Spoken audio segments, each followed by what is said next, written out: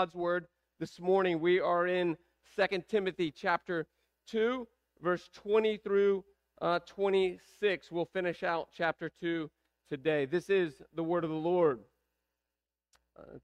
2 Timothy chapter 2, verse 20 through 26. Now in a great house there are not only vessels of gold and silver, but also of wood and clay, some for honorable use and some for dishonorable. Therefore, if anyone cleanses himself from what is dishonorable, he will be a vessel for honorable use, set apart as holy, useful to the master of the house, ready for every good work. So flee youthful passions and pursue righteousness, faith, love, and peace, along with those who call on the Lord from a pure heart. Have nothing to do with foolish, arrogant conversations. You know that they breed quarrels. And the Lord's servants must be not quarrelsome, but kind to everyone, able to teach, patiently enduring evil, correcting his opponents with gentleness. God may perhaps grant them repentance, leading to a knowledge of the truth, and that they may come to their senses and escape from the snare of the devil, after being captured by him to do his will. This is the word of the Lord. You may be seated this morning. Here we are in this small letter written to Timothy, Paul's protege in Ephesus. Ephesus was a church that Paul planted, and now Paul is in the Roman prison waiting to be executed. And there's things that are happening to the church that Paul started, that he placed Timothy to pastor, both internally and externally in the church. So there's opposition happening externally to the church, and internally there are things. We saw that last week, that there's men inside the church that were beginning to teach a false doctrine, and Paul is saying to Timothy, go after those people. And this passage from 14 to 26, if it's in title in your Bible, it's all about for us, how do we become men and women who are approved by God to do God's work that he set out for us to do. Remember what Paul says in Ephesians. We are created by God for what? Good works. We can only do good works when we're approved by God. The only way to be approved by God is through our salvation. And so Paul is saying, he's imploring Timothy, continue on in the work that God has placed in you and that I commissioned you to do at the church. And Paul is saying to Timothy, because Timothy is getting very discouraged. Very discouraged. And he's becoming timid or fearful in his work that God's called him to. I don't know if that's ever been true for you. Like God's called you to something, and because it becomes hard or difficult, you get discouraged. You want to give up, you want to quit. And that's where Timothy is at. And so Paul is writing, pleading with him to do that. And now Paul is going to come into this section to remind him and to remind us about the church. So we see that in the first part of the passage. He says, now in a great house, circle that word great house. What Paul is talking about, he's not talking about a mansion. He's not talking about a physical house. He is talking about the kingdom of God, the church. And so he's saying, in the church, there's going to be these two things. There's going to be these two types of vessels, some that are gold and silver and others that are wood and clay, some that are honorable and some that are dishonorable. So he's saying to Timothy, don't be surprised that in the church, there is those who are both honorable to God and those who are dishonorable to God. That is true, will always be true in the church. And so, but what we have to ask ourselves, are we the honorable ones or the dishonorable ones? Because that's what this passage is going to talk to us about. Paul's going to push us all the way to the end to talk to us about the dishonorable ones that are being used for evil rather than good. So we have to ask ourselves, am I being used by God for good, or am I being used by Satan for dishonorable things? And this is what he says. His whole desire is in that first section. He's going to come back in verses 24 through 26 to re-emphasize this part of the passage. Therefore, if anyone cleanses himself from what is dishonorable, he will become a vessel for honorable use, set apart for holiness. And so for us this morning, the first question you have to ask yourself, I have to ask, we collectively have to ask ourselves, is there anything in my life that is dishonorable? If there's anything in my life that is dishonorable, it's what Paul is saying to us in the passage. We must come to a place, though it doesn't use these words, he is saying we must come to a place of confession and repentance. That's what it means to cleanse ourselves. To cleanse ourselves means we are admitting that there's things in my life that are dishonorable to God. Now, here's what's true. All of us in this room have those things in us. They may not come out of us, but they're in us. And so this morning, the first thing is this. We can both be dishonorable and honorable at the same time. And therefore, we must continue in our walk with Jesus to be honorable. The way we are honorable is through confession and repentance. And so we want to be truthful about that. That's our whole goal here at Palace Chapel. Do we have a place that we can talk about the dishonorable things in our life? Not just to God, but to one another. Remember what James says. We are to confess our sins to one another, and that therefore we are to pray for one another so that there's healing. There's a misconception in the church that says all I have to do is to confess to God. Though that's true, there's another piece of the component that we are to use each other for confession and prayer for healing. But what does Satan want us to do? He wants us to stay in hiding, not to truly confess, and to continue on in our dishonorable use. And so Paul is saying here in these first few verses, 20 and 21, is there anything in your life, is there anything in my life that I must confess? Because I want to, and I have a desire to be set apart as holy. Remember what Jesus and James says. We are called to holiness. Be holy for what? I am holy. How do we become holy? It's through cleansing. How do we come to cleansing? It's through confession and repentance. Confession simply means this: I agree with the Lord on what is sin and what is not. Repentance is I'm now turning from what I'm confessing. We can't just have confession. That's what happens in a booth in the Roman Catholic Church. There's confession, but there's not true repentance. Therefore, they have to continue to go to confession. And so Paul is saying you have to have confession and repentance. Therefore, you're cleansed. When you're cleansed, you're set apart. That's what it means to be holy. Holiness means to be set apart. And then what are we to be set apart for? Ready for every good work. Here's what's true. If there's sin in your life, there's sin in my life, I will never be ready. Because I want to protect the sin. And in protecting the sin, I won't be ready because I'll be defending something here rather than going after something there. So is there true confession and repentance, and are we being set apart for holiness, useful for what? The Master's work. We've been talking about this over and over.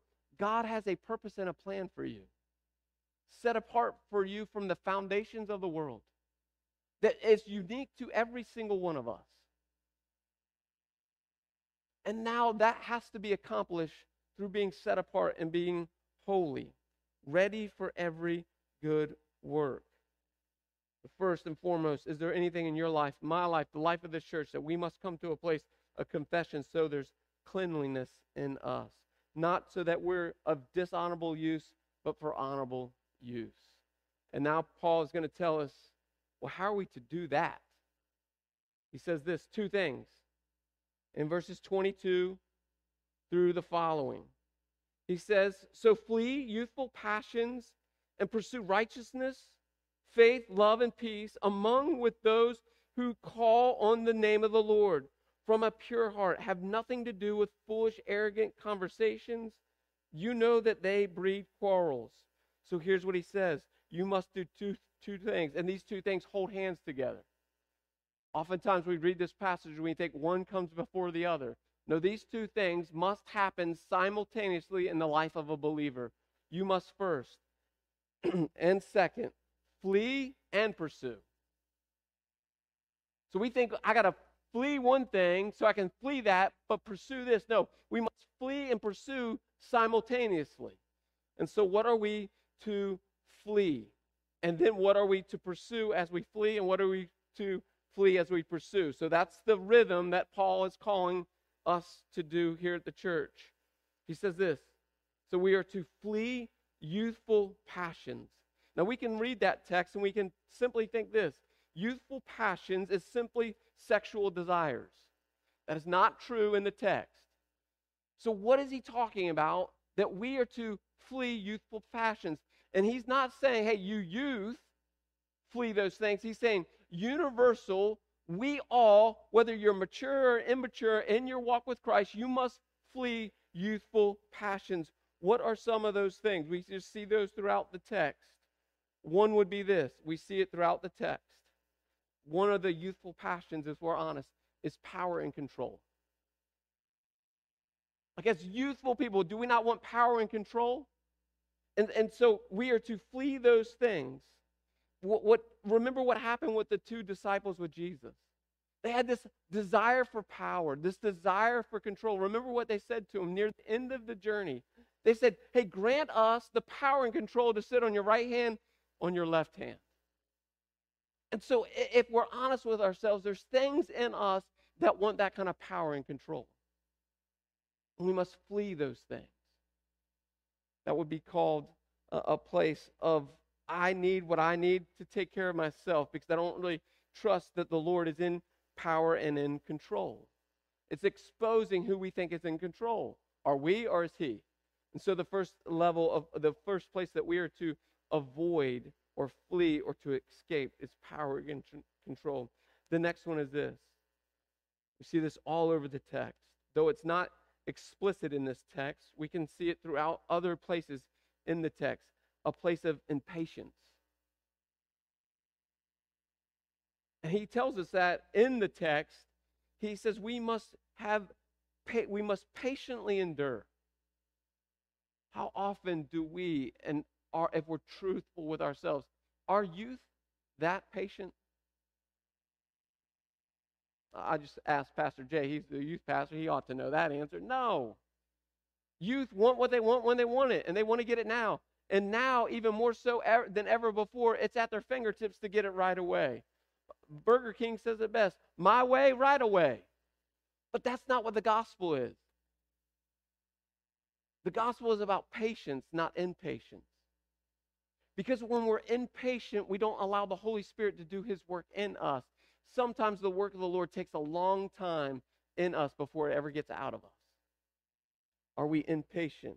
Remember Jesus over and over again, who he confronts Peter with his impatience. Is there anything in your life and in my life that we're impatient about? That is what Paul's saying. Then flee those things. The next is this: pride. He talks about that in the previous verses. The pride is this: I always want to be right. Is that true for anyone in the room? Like, I'd rather be right than wrong. And I'm going to make sure I'm right than wrong. And I'm going to win every debate. Well, remember what Jesus said in Matthew chapter 16, verse 25. Whoever would lose his life will what? Save it. But whoever will save his life, for whoever saves his life will lose it, but whoever loses his life for my sake will find it. That is a place of pride. That verse is about pride. And how often are we trying to save our lives? Jesus calls us to be losers. But everyone's like, well, I don't want to be a loser. Well, you got to be a loser. Because in order to have a life, you have to lose the life that you think you got to have. And in order to do that, you've got to kill pride. Pride is being a winner. Prideful people, they always win. I promise that. Now, they lose in the end. But those that lose in the beginning will find what? Life in the end. Is there any areas of your life that you're not willing to let go of for the sake of winning? How many arguments with your spouse, if you just became a loser, would be squashed? if we're honest, when we get in arguments with our spouse, it's because we want to win. We want to be heard. We want to defend the truth. What if we just surrendered and be like, okay, I know I'm guilty of that, guilty as charged. Over and over in other conversations, I want to be right and I want to be heard. And how many times ought I just walk away from things? Remember Jesus himself. Of any man that could have defended himself, he kept his mouth shut. Remember, he's standing before Pontius Pilate, and there's accusation after accusation after accusation coming to Jesus. And what it says in Isaiah is he kept his mouth closed. Who lost and who won? Jesus lost for a moment, but he won eternity. Is that not true for you and I? On and on and on we could go. Remember what Proverbs says about pride. It says this: pride goes before the what? Destruction or the fall. If you're falling all over your life, look up and see if there's any pride in your life. And now he says, not only are we to flee these things, but we are to pursue some things as well. So are we fleeing power? Are we fleeing impatience? Are we fleeing pride? Are we fleeing sexual immorality? And are we pursuing? The word pursuit means to set in a quick motion or to continue to run after something. And look what he tells us to run after quickly as we flee these things. He says these four things we are to pursue: righteousness, faith, love, and peace. But how does he tell us to do it? Read in the text with me. He says this: we are to do it with what? A pure heart. So if we're pursuing these things, but we're not pursuing them from a pure heart, I promise you're not really pursuing righteousness, faith, love, and peace. It's a heart motivation. So first we got to ask ourselves, where is my heart in all of this? Those four things he says to do. The first one is this: we are to pursue, in verse 22, righteousness. What does righteousness mean? We are to pursue a right living, a right conduct. Is your life and in my life in right conduct with how God's called me to live life? This is righteous living. So the first thing we are to do is righteous living. The next thing he calls us to do is faith. Faith, a better translation would have been this: faithfulness. Not just faith, but is my life faithful, and does it have a faithfulness to God? Am I pursuing faith? The next one is this: love. With a pure heart, am I pursuing love? Now that word love simply means this: it's the word agape, but it has everything to do with how am I loving God and loving one another. Paul writes an exhaustive list of what love looks like in Corinthians chapter 13. Is that true of you, the way that you love God and the way that you love one another? Because he's going to tell us here in a moment, if we don't have these things in place, then what he's calling us to do in verses 25 through 26 is going to be impossible. Because those verses are about confrontation. So he's saying, I need you to flee these things. I need you to pursue these things, because life is about to get hard, because you're going to have to go confront some people. But if I don't flee these things and pursue righteousness and faith and love, and I don't come with love after someone else, then that confrontation is not going to go well. Because then he says to us, you are also ought to what? Have peace. That word peace has everything to do with relationship. Remember what Paul tells us in Romans chapter 12, verse 18. If possible, so far as it depends on you, you are to what? Live peacefully with one another. So the question is this for us this morning: is this: in my life, am I fleeing power? Am I fleeing impatience? Am I fleeing pride? Am I fleeing sexual immorality? And am I pursuing righteousness, faith, love, and peace?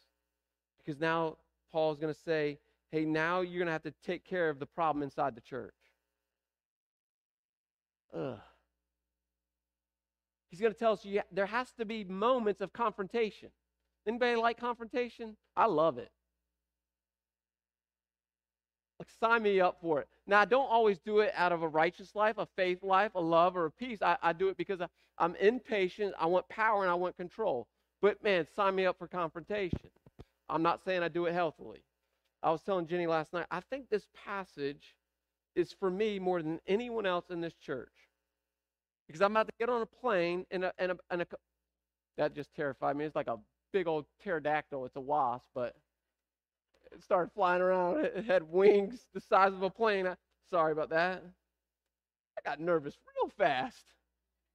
Oh. Anyway, I'm about to get on a plane and go down and confront someone. And there's these internal, like, part of me is like, yes, stick it to them. I'm like, that's not healthy.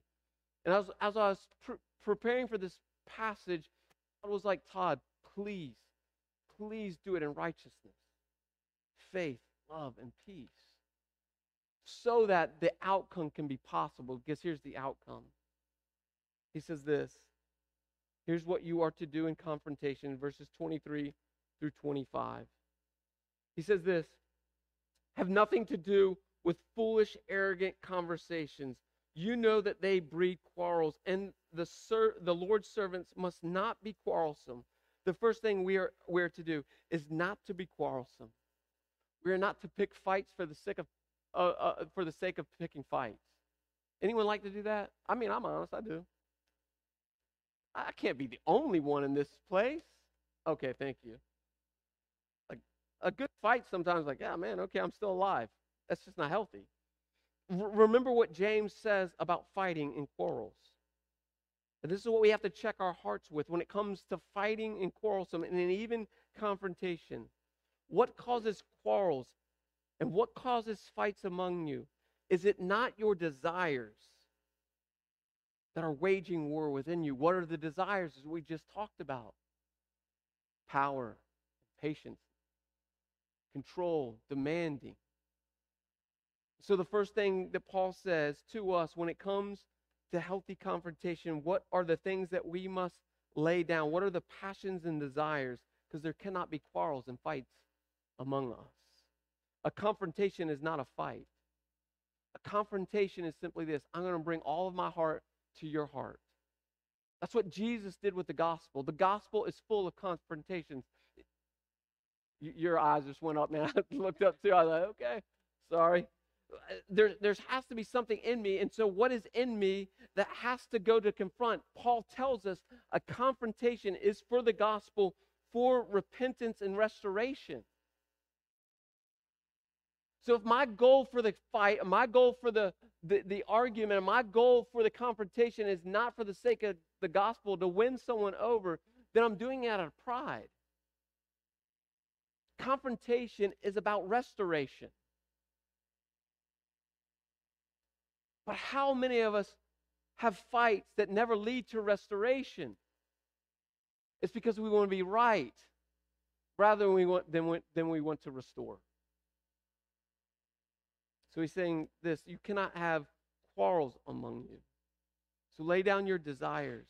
And then he says this: so if you're not to do that, you are to do this. This is how you are to do healthy confrontation. Look at the passage with me. But be kind to everyone. Are we kind to everyone? Kindness. Wanting what is best for them. He says this next: not only are you to be kind, but you must be able to teach. Now, why would he throw that in there? Kindness, but be able to teach. Because the confrontation must always be this.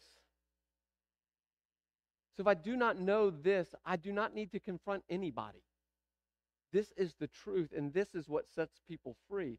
So I must be able to know and to teach God's word even in my confrontation. If my confrontation does not point people back to this, it is no confrontation at all. It's manipulation, but it's God's word. I must know this. Are you able to teach? I don't mean come up here and teach. It's not what the passage is talking about. What the passage is, do you know, we've seen that throughout these first 2 chapters of 2 Timothy. Do you really know God's word? God's word is our greatest weapon of offense. Are we using God's word for correction and rebuke? We're going to see that here in a few weeks. That is what he tells us, right? In 2 Timothy chapter 3. All scripture is breathed out by who? God, not Todd. And it's profitable for teaching, for reproof, for correction, and for training in righteousness, that the man or the woman of God may be complete, equipped for every good work. Do you know God's holy word? The next thing he says to us is this: not only are you be able to teach, but you are to patiently endure evil. Ugh. How many of us want to cut evil off at the legs quickly? But he calls us to be patient. Think about the patience and kindness of the Lord. Like if God was not patient and kind with us, his wrath would be thrown out all over the world quickly. But it's his patience, what? His patience that will lead to repentance. He tells us that over and over in his word. And now he's saying we must do the same. Let's have patience as we endure evil. Now, that doesn't mean that we don't use the first 2, that we're not kind and that we don't continue to confront with kindness. I'm not going to just take one for the team over and over and over again. That's not what it's talking about. It's talking about I'm going to continue to confront as I continue to hit an obstacle. How many of us, that first wave of evil pursuit happens to, we're like, yep, deuces, I'm out of here. But we must wait patiently with the Lord and not run from it. How come? He says, so that we can correct his opponent. All this is for correction. And then he tells us, how are we to correct? With gentleness. Now here's the word, and here's where most people are like, gentle? Yeah, right. The word gentle means this. It means meekness. Now, meekness, when we hear that word, we're like, yeah, don't sign me up for that. I'm a man. I'm not going to be meek. Maybe you're a woman. I don't want to be meek. So we have this connotation about meekness that is just simply not true. Meekness is not weakness. Meekness is power under control. Now, I'd say it often here, I'm terrified of horses. If your eyeball is bigger than my head, I'm not getting on your back. I'm just promised. Like a horse's eyeball is about this big. That's how it looks like to me. But think about a horse. How much power a horse has. And an untamed horse can be very destructive. But what does a horse need? It needs to be tamed. It needs to have power under control. It needs a rider to harness all that power and all that control in a positive direction. That is true for me and you. We must be meek. We must have all this power that is in us, but it must be controlled by one person and one person only. It's not you or me. It's the Holy Spirit. The Holy Spirit must take the reins of your life, because if not, you are a destructive human being. Remember what James says about just our tongue. A small spark from our mouth can set this place ablaze. That's a lot of power. What he's saying to us, hey, when you go confront, you must do it with power that's submitted or under control of the Holy Spirit. Is that true for you and me? And he says, this is the reason we do these things. This is the reason that we have healthy confrontation. This is the reason that we're kind. This is the reason we're able to teach. This is the reason we're patient. This is the reason we're gentle and have meekness. God may perhaps grant them what? Repentance. So we can be a conduit of God's grace and repentance when we go bring God's truth to God's people. He says this, and that they may come to their senses. Unhealthy, unholy, what Paul says in this, unhonorable use vessels are beyond their senses. They're not thinking straight. Remember in Luke chapter 15, remember that young boy, the prodigal son, what he did? He squandered all of his living. And then there's this verse, the linchpin of the whole passage. It says this, and he came to his senses. He came back to himself, and coming back to himself, what did he do? He confessed and returned. And so we want to lead people to get back to their senses so they confess and return, and that God will grant them repentance. Our whole motivation for confrontation is for repentance and holiness. Leading to the knowledge of the truth. Not my truth, the truth. So they come back to their senses. And that they escape the snares of the devil. Being captured by him to do his will. That is what happens with unholy vessels. They are captured by the enemy to do the enemy's will, not the Lord's will. Satan wants to use people inside the church, unholy vessels, to do one thing. It's destroy the church. The greatest opposition of the church is not external.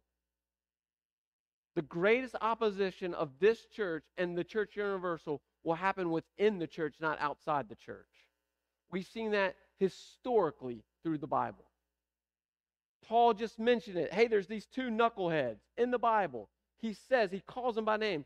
There's a lot of times you don't want to be called by name. This is one of those places. Then these two men are trying to destroy the church. They're not outside the church, they're in the church. Think about the history, the 150 years of just of this church.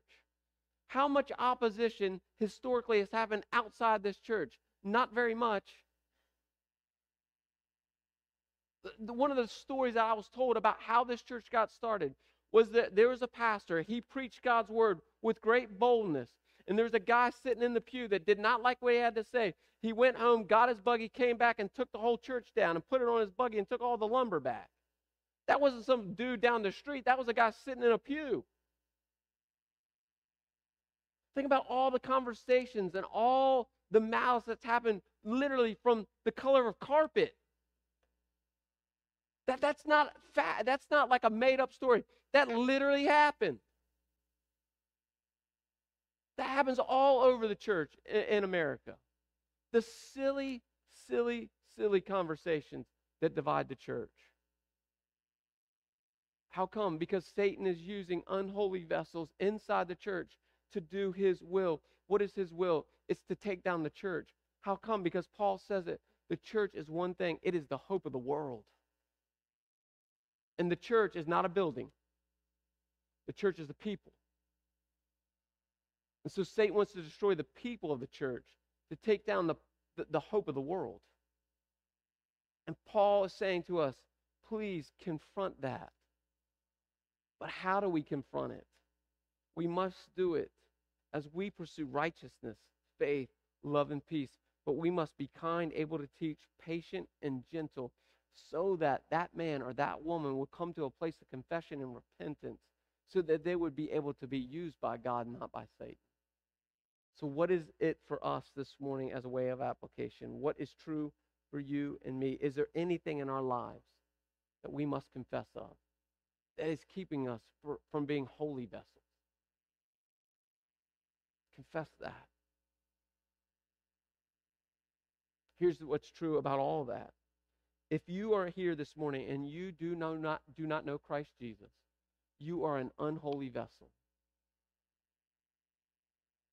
Now, I don't like having to say that, but I have to say that.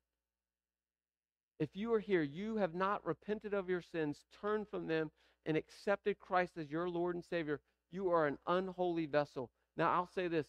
It takes a lot of courage for you to come into this building. So I'll give you that. But courage to come in this building is not what will save you.